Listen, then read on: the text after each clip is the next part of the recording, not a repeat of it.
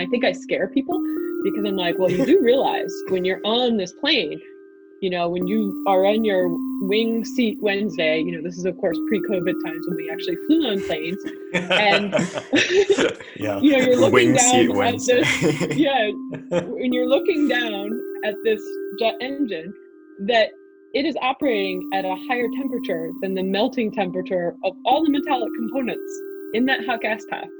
How does it do that? Well, it's because of ceramics. Welcome to It's a Material World, the show that uncovers why material science will change the world, with your hosts, Praneeth Upadhyay and Tom Miller. In today's episode, ceramics, an ancient material class with a fiery future.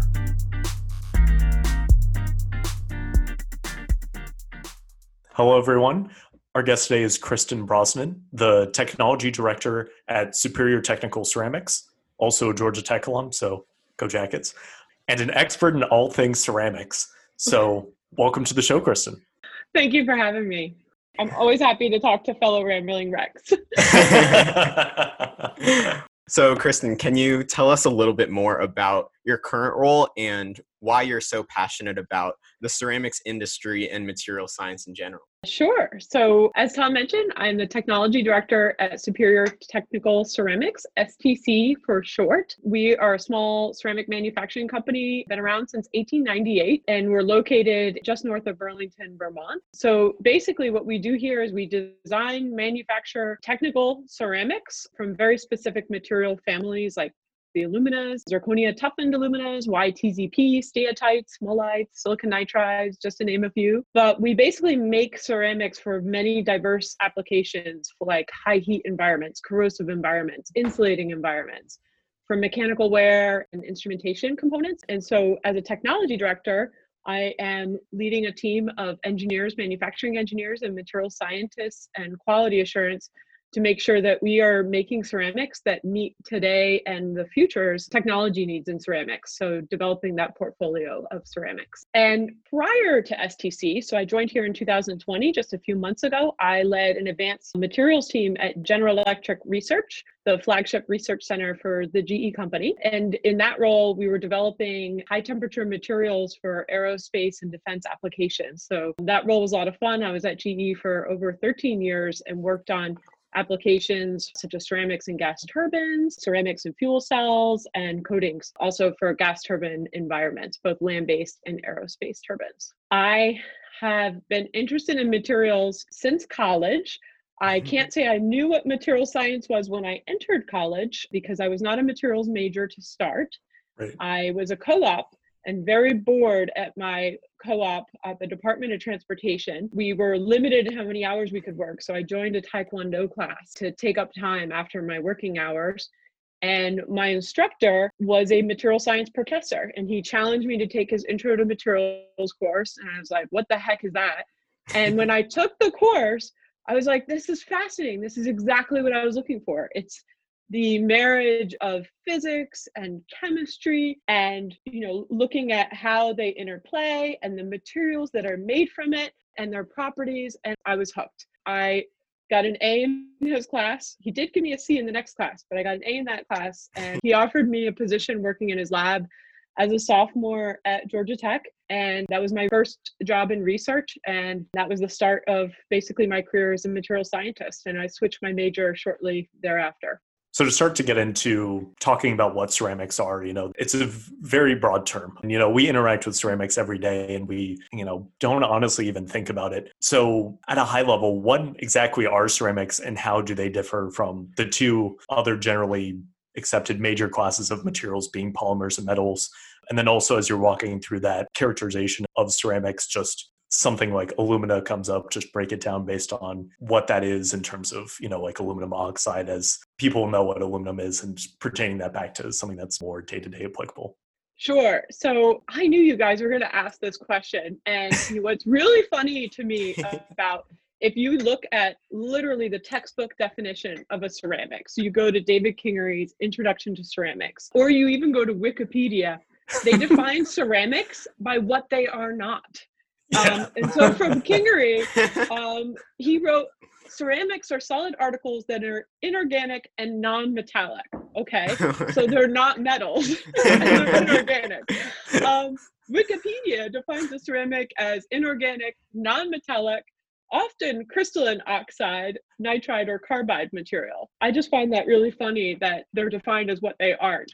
I think actually David Richardson says it best. He is the author of The Magic of Ceramics. And he says they're fragile, they're sometimes strong and durable, they're sometimes brittle, some are like composites and more durable and tough, some are conductive, and many are insulating. Many withstand high temperatures. But if we talk about what they aren't, I mean, so metals are characterized by having non-localized electrons, and polymers are characterized by being composed of carbon and hydrogen, and they're not stable at high temperatures. So basically, if we wrap all that together, they're everything that doesn't fall into those two classes and isn't made of vegetables or animals. So they're not plants and they're not animals. So it's a very broad term. And you mentioned alumina when you asked the question, how do you characterize? And really that's a polycrystalline oxide. And so many ceramics are metal oxides, however, not all. And as I mentioned, I work at a company where we sell nitrides, and silicon nitride is a fabulous ceramic and it is not an oxide. So there's a whole class of ceramics that are also not oxides. I found that hilarious. Oh yes, every definition is like No, we heard that definition in our first day of our ceramics class here, and I thought that was pretty funny because that was my question. I remember that day of learning that, and still today, that is what students are taught in every book, and including Wikipedia. It is what they are not. Right. And you can't say they're brittle because some are tough. You can't say that they're high temperature because some are not. It's funny. Just a follow-up question is, how does the microstructure and the composition of ceramics broadly enable these applications? Now, that's somewhat of a problematic question because, as you just said, it's an extremely broad class of materials, but I guess generally speaking. That's a very interesting question. And if we take one composition, so let's take aluminum oxide, which is one of my favorite ceramics. It is used in many applications, from whitewares, which are plates, mugs, toilets, to engineering ceramics, which can be things like filters used for wastewater treatment with reticulated microstructures, spark plugs, how do you start your car?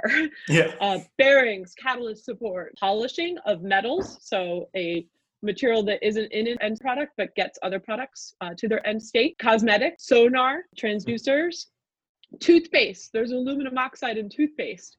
Battery technology, semiconductor processing equipment uses very high purity alumina. Just everything. For like the lids and the liners and the deposition equipment. And of course, jewelry. So ruby and sapphire are doped aluminum oxide in the single crystal form. So the difference is there between all of those end applications, and the material that encompasses all of those applications is really the purity. So what are the dopants?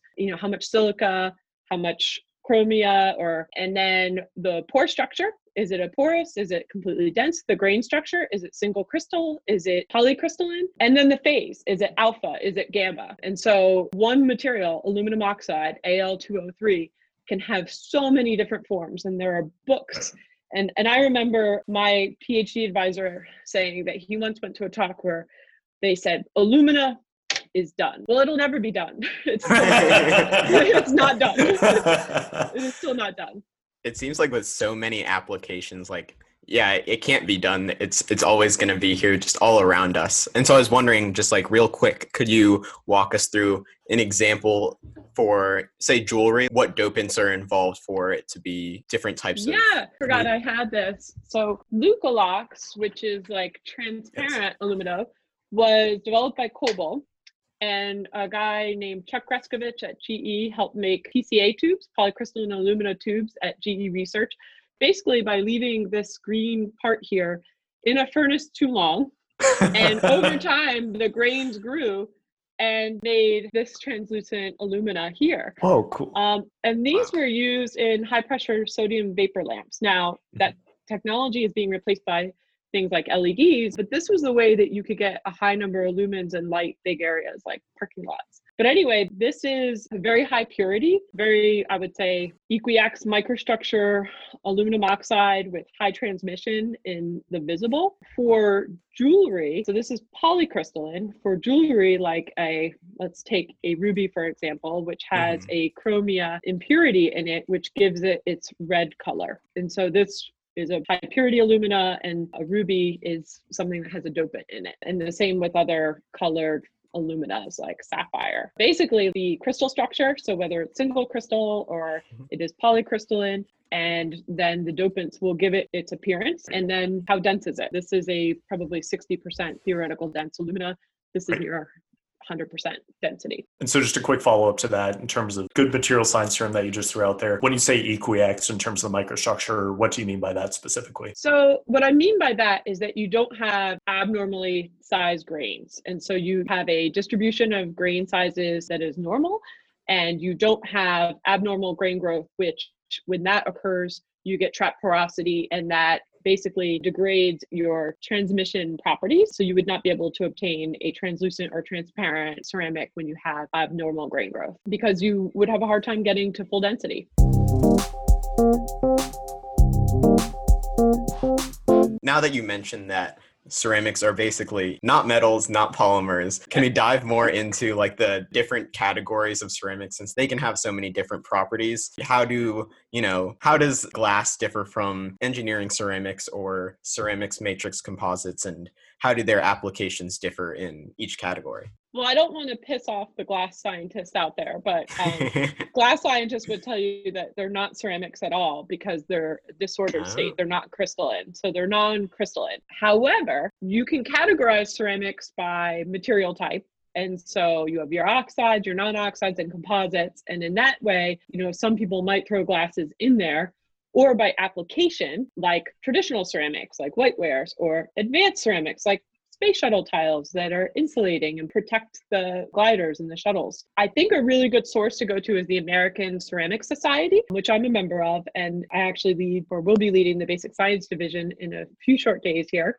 Congrats. But that is the worldwide professional association for ceramists, but they basically break up their divisions by application. And so I think thinking of how ceramics are categorized is the best way is really looking at how the American Ceramic Society breaks up the different scientists and engineers and professionals and professors that identify as a member, and they have different divisions. They have the art division. So we can't forget that a big class of ceramics is art. They have engineering ceramics, so coatings, structural ceramics for automotive, aerospace, armor, composites. You have your bioceramics, so ceramics that are used inside the human body or used to help image the human body. You have your cements, so limes, plaster, building materials. You have your electronics, capacitors, superconductors, varistors, electronic packaging, sensing, transducers, semiconductors. And then you have your structural clays, for example, bricks, pipes, tiles, and then refractory, which is another class where basically these are the ceramics that are used in the production of metal, like steel, aluminum, iron. Basically, they have to survive really hot and corrosive environments to make these metals. And so that's how the American Ceramic Society divides the different groups. And I kind of like how they have made those different divisions of the different classes, because that naturally separates them by material type as well. It also seems to like differentiate them by their applications too. So it's really cool how those kind of mix together. Yeah, and there are some mix, like you'll find aluminas in the refractory as well as the engineering and the bio, right? I mean, there are material mixes throughout, but I think the end use application is a good way to look at the differentiation. And then within this realm of engineering ceramics, I mean, there's so many applications. So this other classification scheme will totally mesh between a lot of these things. But, you had mentioned a lot of materials early on in this conversation that were either oxides or nitrides or carbides. And certainly that is not an exhaustive list of all the ceramics in the world because it's an incredibly broad field. But in terms of those specific categories, what's the benefit of having ceramic oxide or ceramic nitride versus a ceramic carbide? It really depends on the application. So for high temperature, one of the limiting properties of a ceramic oxide is creep. And so that is basically deformation at high temperature. And so that is why For example, in the gas turbine, GE announced and is now flying a silicon carbide composite in the commercial gas turbines, the LEAP engines that power the 737 MAX. And the A320neo. And also the GE9X engine, which will be on the Boeing 777X. So there are non-oxide ceramics going into those environments because of their very high temperature capability, and they are more creep resistant. However, because they are not oxides, they have to have protective coatings on them to prevent them from, in these very hot environments with water vapor, to prevent the recession or basically like losing silicon from the structure of those components. So, but in short, the non-oxides have a better structural application at very high temperatures. I didn't realize that was a consideration that played into, at least into the ceramic oxides family. As you mentioned, there are so many applications for this space. And a little background for me is that, my mom's actually an artist, so she actually did a lot of work with ceramics at one point in her career. I bet you're happy I mentioned the art. Yes, I am. I do appreciate the plug. And so it's funny, when she was doing a lot of that work, I was starting to do more with material science. And so we would talk and kind of collaborate in terms of some of the work she was doing that was materials, but, more in sort of the aesthetic side, but also there is some material selection there in the processing of how they make sculptures and other things like that. But, there's a lot of, especially material science and, in any industry within this, there's a lot to get into about what the work is and what it involves. And it's not always super clear to people what material science work is. So in general, what is that number one thing that you have to explain to people about working in the ceramic industry when you talk to your family and friends about what your work is like day to day? I guess just in general, I think, particularly in talking to my non-technical friends and family, there sometimes is a lack of understanding of the applications, right? Like, How does a jet engine work? And so I think I get asked more about the details about the applications. And as an engineer, I became an engineer because I was interested in how things work. Well, how does it get up to speed, and how does thrust work? And, and that always really interested me to understand that. Well, how does a car just start? And a spark plug is a big reason why we don't have to manually start a car and we have an ignition. And so I think what I have to explain to my friends and family is more about the application and where it would be in an application. For example, that ceramics are key components in jet engines, and now, more than ever in the hot gas path of a jet engine. And I think to many people is very surprising. And I think I scare people because I'm like, well, you do realize when you're on this plane, when you are on your wing seat Wednesday, this is of course pre-COVID times when we actually flew on planes, and you're looking down at this, when you're looking down at this jet engine, that it is operating at a higher temperature than the melting temperature of all the metallic components in that hot gas path. How does it do that? Well, it's because of ceramics. There are ceramic parts that are there and that are no longer there that enable that technology. And so I think, when I have to explain my job and, what ceramics are, I end up going to the application on why that's fascinating and, the enabling feature that ceramics give those applications, like the jet engine. Yeah, I remember we were talking earlier about this same idea, and you were saying that ceramics kind of inserts itself almost 4 steps back to where you see that end application. And that's so cool, is you don't always see how they're in use, but they're so instrumental to the end use and just, in this case, the safety of the passenger. You just have to dive more into it. In that particular application in the hot gas path, there's now at least 3 different types of ceramics in play that enable a very high efficiency gas turbine. So one of them I mentioned earlier is the silicon carbide 6-6 composite. So that is newly introduced into the hot gas path and is in the LEAP engine, which is a commercially flown engine, and that is manufactured by GE.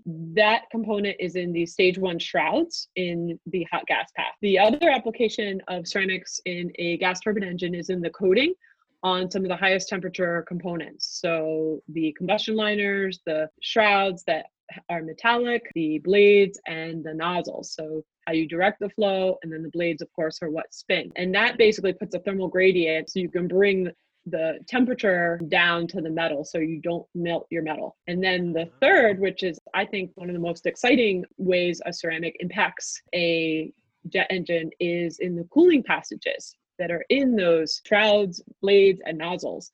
And the way that those are made is a casting process that uses ceramics. So they're not there in the final jet engine, but they are critical to forming these complex cooling passages that enable very high efficient jet engines. And so that, I think, they're one of the most fascinating ceramics because they're not even there in the end application, but absolutely instrumental into how jet engines are as efficient as they are today.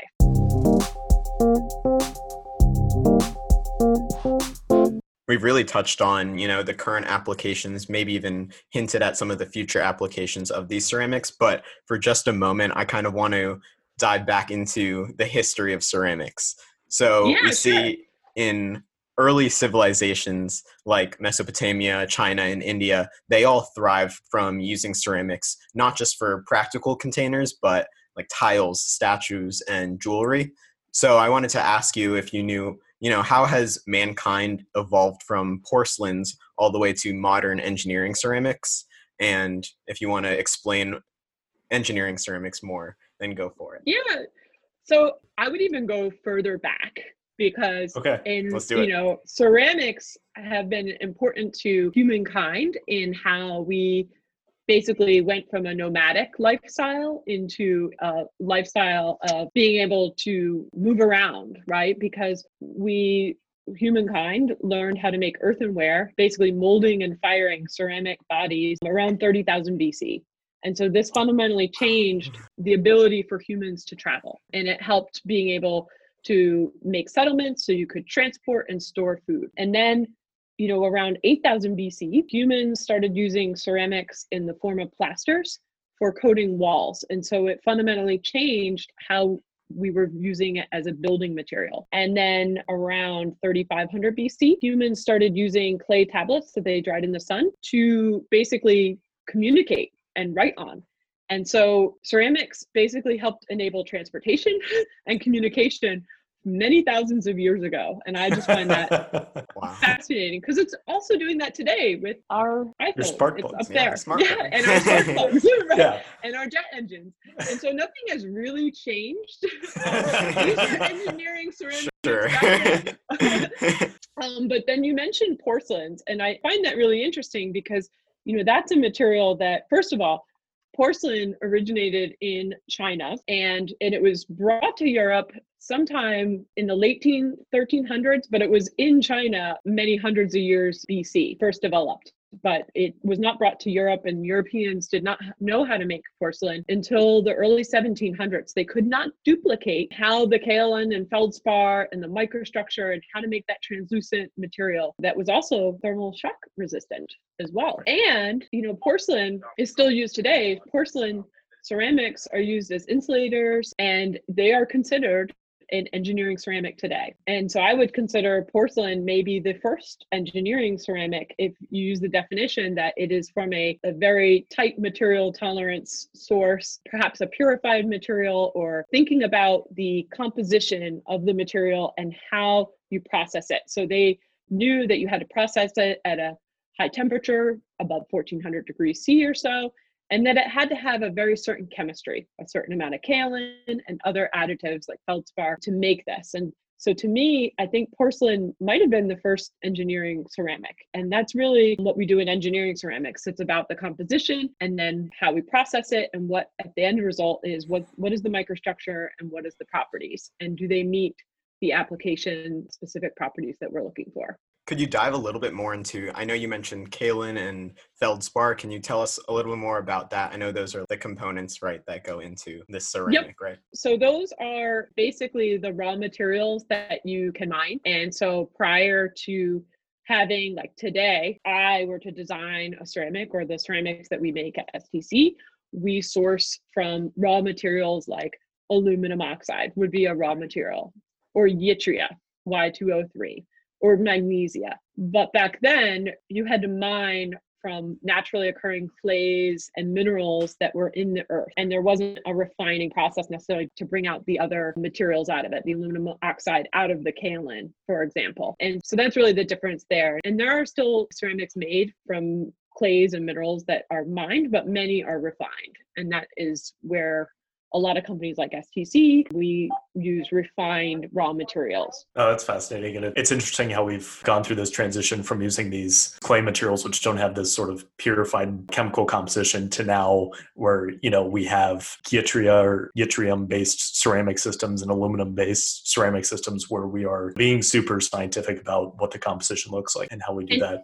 And I think one of the challenges that the Europeans had is that all kaolins are not the same. A mine of kaolin from one area in the world is different from another part of the world, or even within a region. And so you might have slightly different alumina silica ratios or other potassium oxide or sodium oxide differences in the chemical composition of those kaolins. That's super interesting. And I didn't think of porcelain as sort of being the first engineering ceramics of sort. Yeah. Oh, that's awesome. I don't know that all ceramists would agree with me on that. Sure. I think, just it was very hard to duplicate, and it had a specific microstructure property relationship that it was engineered for their application. Some of it was art and some of it was very utilitarian for whiteware type applications. Not sure if that was like a bold take. I don't have the expertise for that, but we're all for material science hot takes on this podcast.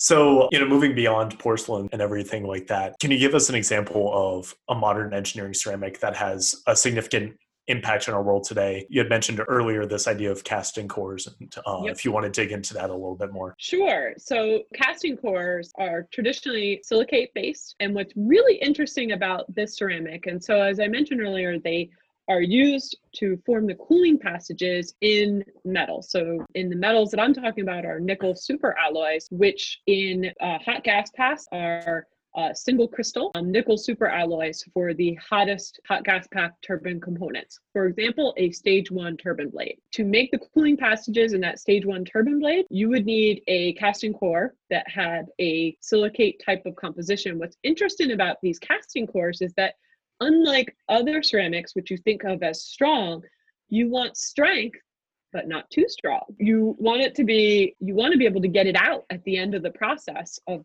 casting your metal. And to do that, you have to use an autoclave in a caustic environment and pressure and basically like pumping this ceramic out of the metal at the end of the day. So if it's a really strong ceramic, you won't get it out, and then you won't have your air passage. If it's too weak, it won't survive the casting process. And the way the casting process works is first you would basically take your casting core and then you would wax over that core to form the shape of the metal. And so it's basically the lost wax process. And so you need to be able to form a ceramic shell that will define the outer surface of your metal blade with the core inside. And to do that, you have to use a wax process. And then once you have your wax on top of your core, you will shell, and that is also a ceramic, and that is usually a layered ceramic process. And that forms the outer shell that holds the metal in when it is liquid and poured into your mold. And the shell is also a mold. And so then after you shell, you want to put that into an autoclave and you will remove the wax. You will have fixturing to keep the ceramic core in place. So you can imagine it looks like a ceramic shell, some air gap, that will eventually be metal, in your ceramic core, which will eventually be air. And then you will bring that to a casting furnace where you will basically pour in your liquid metal, and there will be a thermal gradient where you will slowly draw and create a single crystal metal out of that melt. You basically seed it in the direction, you have a seed and you have a grain orienter to basically make sure you have the right orientation of your grain. But at the end of the day, you'll have a single crystal metal and you will have your core inside your metal. And then you need to remove your casting core once everything cools and you remove your metal from the furnace. You remove the shell, you remove the core by putting it into an autoclave, and then you will use an EDM or a similar tool to basically drive holes through the metal to the cooling channels. And then that is how you basically connect the cooling channels to being able to film cool the surface of your metal during operation. All right, so Editor Tom here. Just a quick clarification before we get right back to the show. So EDM stands for electrical discharge machining, which is a way of cutting away at a piece of material to get a desired shape using a set of sparks. And sparks are technically known as an electrical discharge. Now, without further interruption, back to the show. It is a complicated process and it is not cheap. and at the end of the day, the ceramic that forms the core inside of that process has a complicated pattern. They are made through a couple of different processes today. One process is basically high pressure injection molding, a very precisely machined metal die with a ceramic. Another process is directly printing the ceramic using 3D printing. And so that is a way that is being explored on how to make those casting cores. And you could go to different 3D printing websites like Lithos or Admatech and see that they have casting core examples that are made by 3D printing. And I just think that's fascinating because how we form ceramics is also changing. And one of the barriers of changing a cooling pattern in the turbine industry is how long it takes to machine those very precisely machined dies for making the injection molding of the ceramic. And so this is a dynamic market right now and things are changing fast and it's something to keep an eye on. I think that's another great example of sort of what we had discussed earlier where, a lot of these applications are, aside from whitewares and all that, is very far back in the supply chain. And it's not something that, something we take for granted in modern life, but is super important nonetheless. And so to dig into that a little bit more, how is the microstructure of these casting core materials, how is this microstructure engineered to meet this sort of Goldilocks zone sort of requirement in terms of these properties that you mentioned? Because it sounds hard enough to make a ceramic that's, super, super strong. It sounds hard to make a ceramic that's super soft for various applications, but it sounds a lot more difficult to make something that's just in the middle and just right. It really is. And one thing to remember is that it's touching a molten metal. Doesn't help. And not all metals are created equal. And so depending on what component you're casting, it will have a different composition. Nickel superalloys have a number of different dopates in them and they can be more reactive than one composition could be more reactive than another composition. And what you don't want to happen is have a reaction with the core material. And so it would be wonderful to have just an alumina core, aluminum oxide with no silica, because then you would minimize the reaction between the silica and the metal. However, the more alumina you have in the core, the stronger it is. And as I mentioned earlier, you don't want it to be too strong. And so that's where the Goldilocks comes in, right? It's got to be just right. And so there is a lot of development in mullite cores, which is an alumosilicate, to basically be a less reactive core material. So there's actually a lot of science that goes into making these cores in terms of the microstructure and the composition because of the reactivity with the metal. So it's touching the metal during the casting process. And then also, depending on the application, whether it's a land-based turbine or if it's a jet engine, it may also be touching the ceramic. The metal might be touching the ceramic and in close contact during the heat treatment. And so after you bring it out of the furnace, you may remove the core either before or after a heat treatment to anneal the metal. And so time at temperature, if you're taking thermodynamics and kinetics, you'll know that if you're going to have a reaction, if you increase the temperature, you're basically enabling that reaction to happen even faster at higher temperature. And so there's a lot of science behind carefully controlling the composition and the microstructure of that core to minimize the reactivity with the metal. Any defects in the surface will cause turbulation and you can't go in and machine those inner cooling channels. There's no line of sight to seeing them. In fact, as you go to more complicated cooling shapes, inspecting them, which used to be done with the borescope, becomes very hard, and you have to use X-ray CT imaging to actually see the surfaces and to make sure that you have a good casting, because they are so complicated today that a visual inspection is just not possible anymore. So then what is that Goldilocks range exactly? Is it difficult to stay consistently within that? And how do these processing variations and all of these things that you were just talking about, how do they influence the ability to get within that range? Yeah, so the core manufacturers all have their own recipes. Some of them are highly proprietary, but I will say that it's about the composition, but then also how you fire it and how you drive cristobalite formation which is a high temperature form of silica. And so that is basically defined by your processing conditions. And so every core manufacturer will have their low fire and their high fire process defined to carefully control composition and the microstructure. And one of the outputs, or one of the things that they measure, is high temperature flexural strength or modulus of rupture. And so those are the targets that they would try to hit. Which is to say that material scientists and ceramists are interested in studying the strength of these materials in bending conditions. And now, some transition music. Talking more about structure property relationships, but maybe going to another application entirely, I was wondering, what structure property relationships allow ceramics to be used in biomedical applications such as dental or bone implants, since you mentioned the concept of bioceramics earlier in this episode. Yeah, so I think there are a few, certainly strength, if you are going to have a medical implant that is a ceramic. I also think that there is a aspect that isn't structural, but it is a property of ceramics, and it is how it looks on an image. So ceramics would show up looking like bone on a CT or an X-ray, which I think is important to people, and you wouldn't set off metal detectors. And then I would say another property that is important for biomedical applications is osteogenic. Does it promote growth of bone, and does it promote bonding with surrounding tissue? And then of course, anti-pathogenic. You do not want bacteria, and you don't want the growth of the wrong kind on your implant. Right. And then microstructure certainly is of importance, particularly if it's a porous implant, to promote growth within the structure itself. Typically found in ceramics like the hydroxyapatites, which are used in the biomedical space. And so do you see these ceramic material selections for implants being inspired by nature and by naturally occurring material systems? I definitely think so. I think, the hydroxyapatites certainly were developed with that in mind. For dental implants, which, by the way, like ceramics for dental is very recent. I think the first zirconias were approved only in 2011. So that's very recent. Those were really because of the aesthetics of having something that looked like bone in your mouth. Right.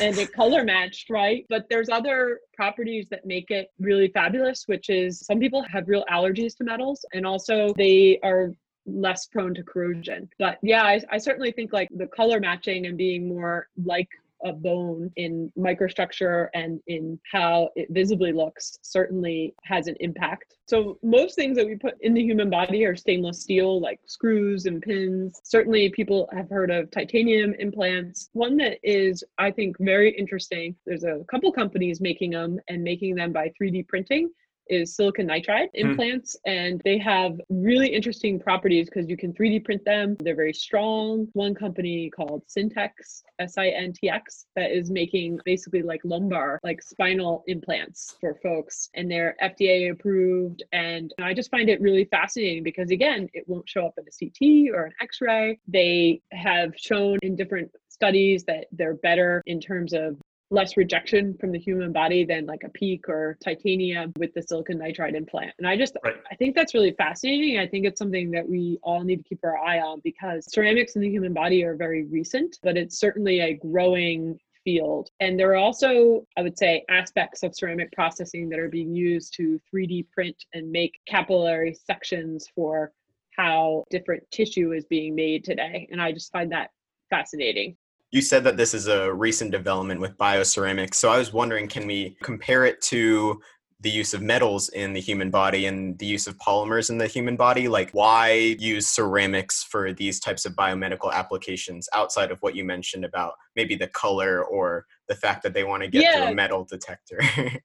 I mean, there are certainly aspects, or they're more resistant to microbes like bacteria. Again, the osteogenic parts of being able to promote bone growth and not having a rejection from the human body. And then, so when you get an X-ray or a CT, if you have a metal implant, anything behind that metal would be blocked by that metal. And so it really inhibits the ability to see in that region. And so if you do have a ceramic implant that looks like bone in the CT, it allows more efficient imaging in that region in the future if the patient were to have issues.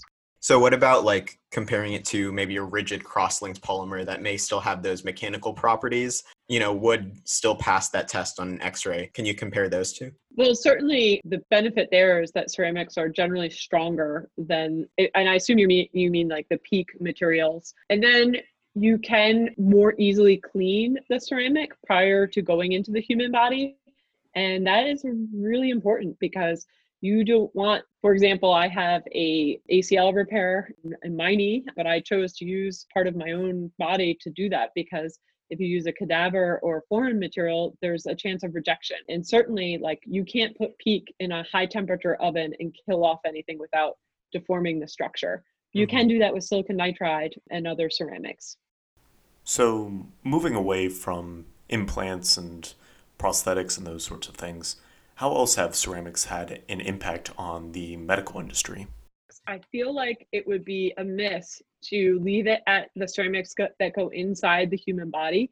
But Mm. ceramics are also enabling technologies on how we look at the human body and diagnose. And so I think if you've ever gotten a CT and laid there in that tube and wondered how that worked, it's enabled by a very highly technical ceramic called a scintillator that basically converts X-rays into visible light and then through a lot of signal processing gets you an image. And that technology has advanced a lot in the last even 20 years to basically take the noise out, to be able to get the image sharpness, and to be able to image things like the human heart pumping blood, where, when it first came out, static CT was the only really mode of CT imaging. Also, ceramics are used in the ultrasound transducers. So I'm a mom, I have 4 kids. I was pregnant with twins at one point, and I was getting a lot of ultrasound scans that was enabled, and being able to see my 2 babies, baby A and baby B, was enabled by ceramics in those transducers to basically turn a sound wave into an electrical signal that could be then made into an image. That's a ceramic at the heart of that technology. So the ceramic at the heart of that technology is something called a piezoelectric. And that was actually first discovered by Pierre Curie, the husband of Marie Curie, who many people have heard of. And piezoelectricity basically is converting a mechanical energy into an electrical energy or vice versa. And so the piezoelectric is the ceramic at the heart of the transducer and basically helps to make that imaging possible by taking a sound wave and converting it into a picture or an electrical signal that is then converted into a picture for you. So you're bouncing sound waves off of the baby.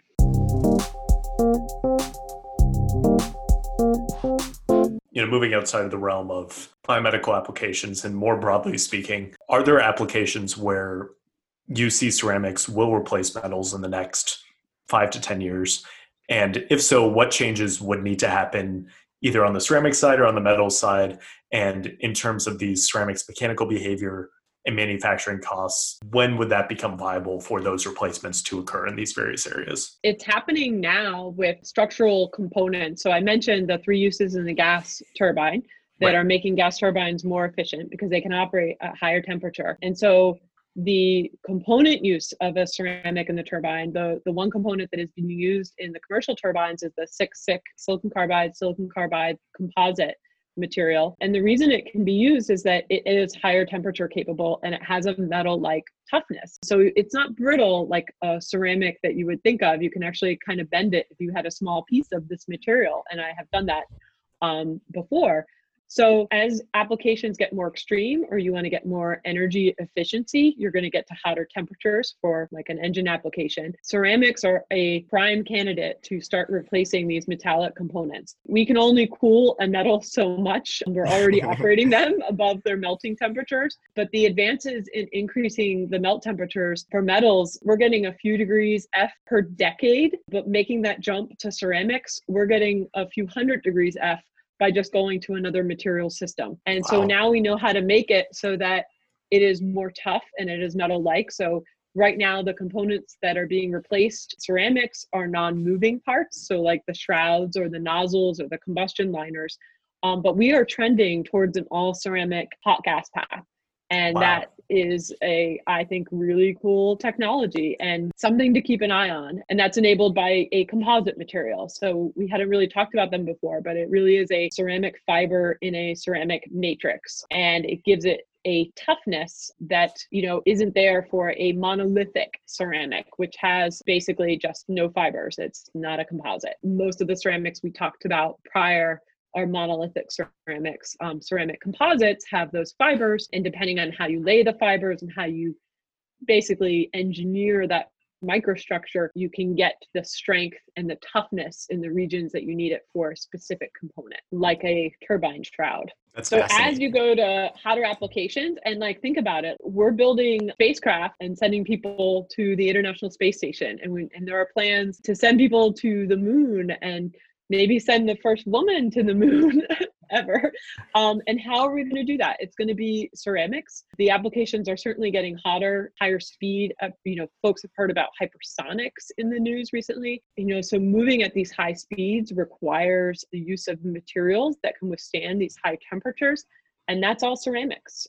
They're certainly one of the enabling technologies. So, from your vantage point, what do you think the future of ceramics is? And what will these future ceramics applications look like? I think, again, the applications are getting extreme, and how they started and helping us, transport people and communicate is exactly the future of ceramics as well. They are very critical in our smartphones, how we're going to get from point A to point B, whether it is on this earth or beyond this earth. And it is also key to our sustainability on this earth. I mentioned earlier that one of the applications is wastewater treatment for filtration. And so the future is the past and the present, but they're only going to get more technical, and we need more people to study and to make them better so that we can all live on this planet together. Or off of it. Or off of it, right. But, nonetheless, ceramics all has a place in enabling that future. Absolutely. Absolutely. And they're hot. No, they Ceramics are. hot. Definitely.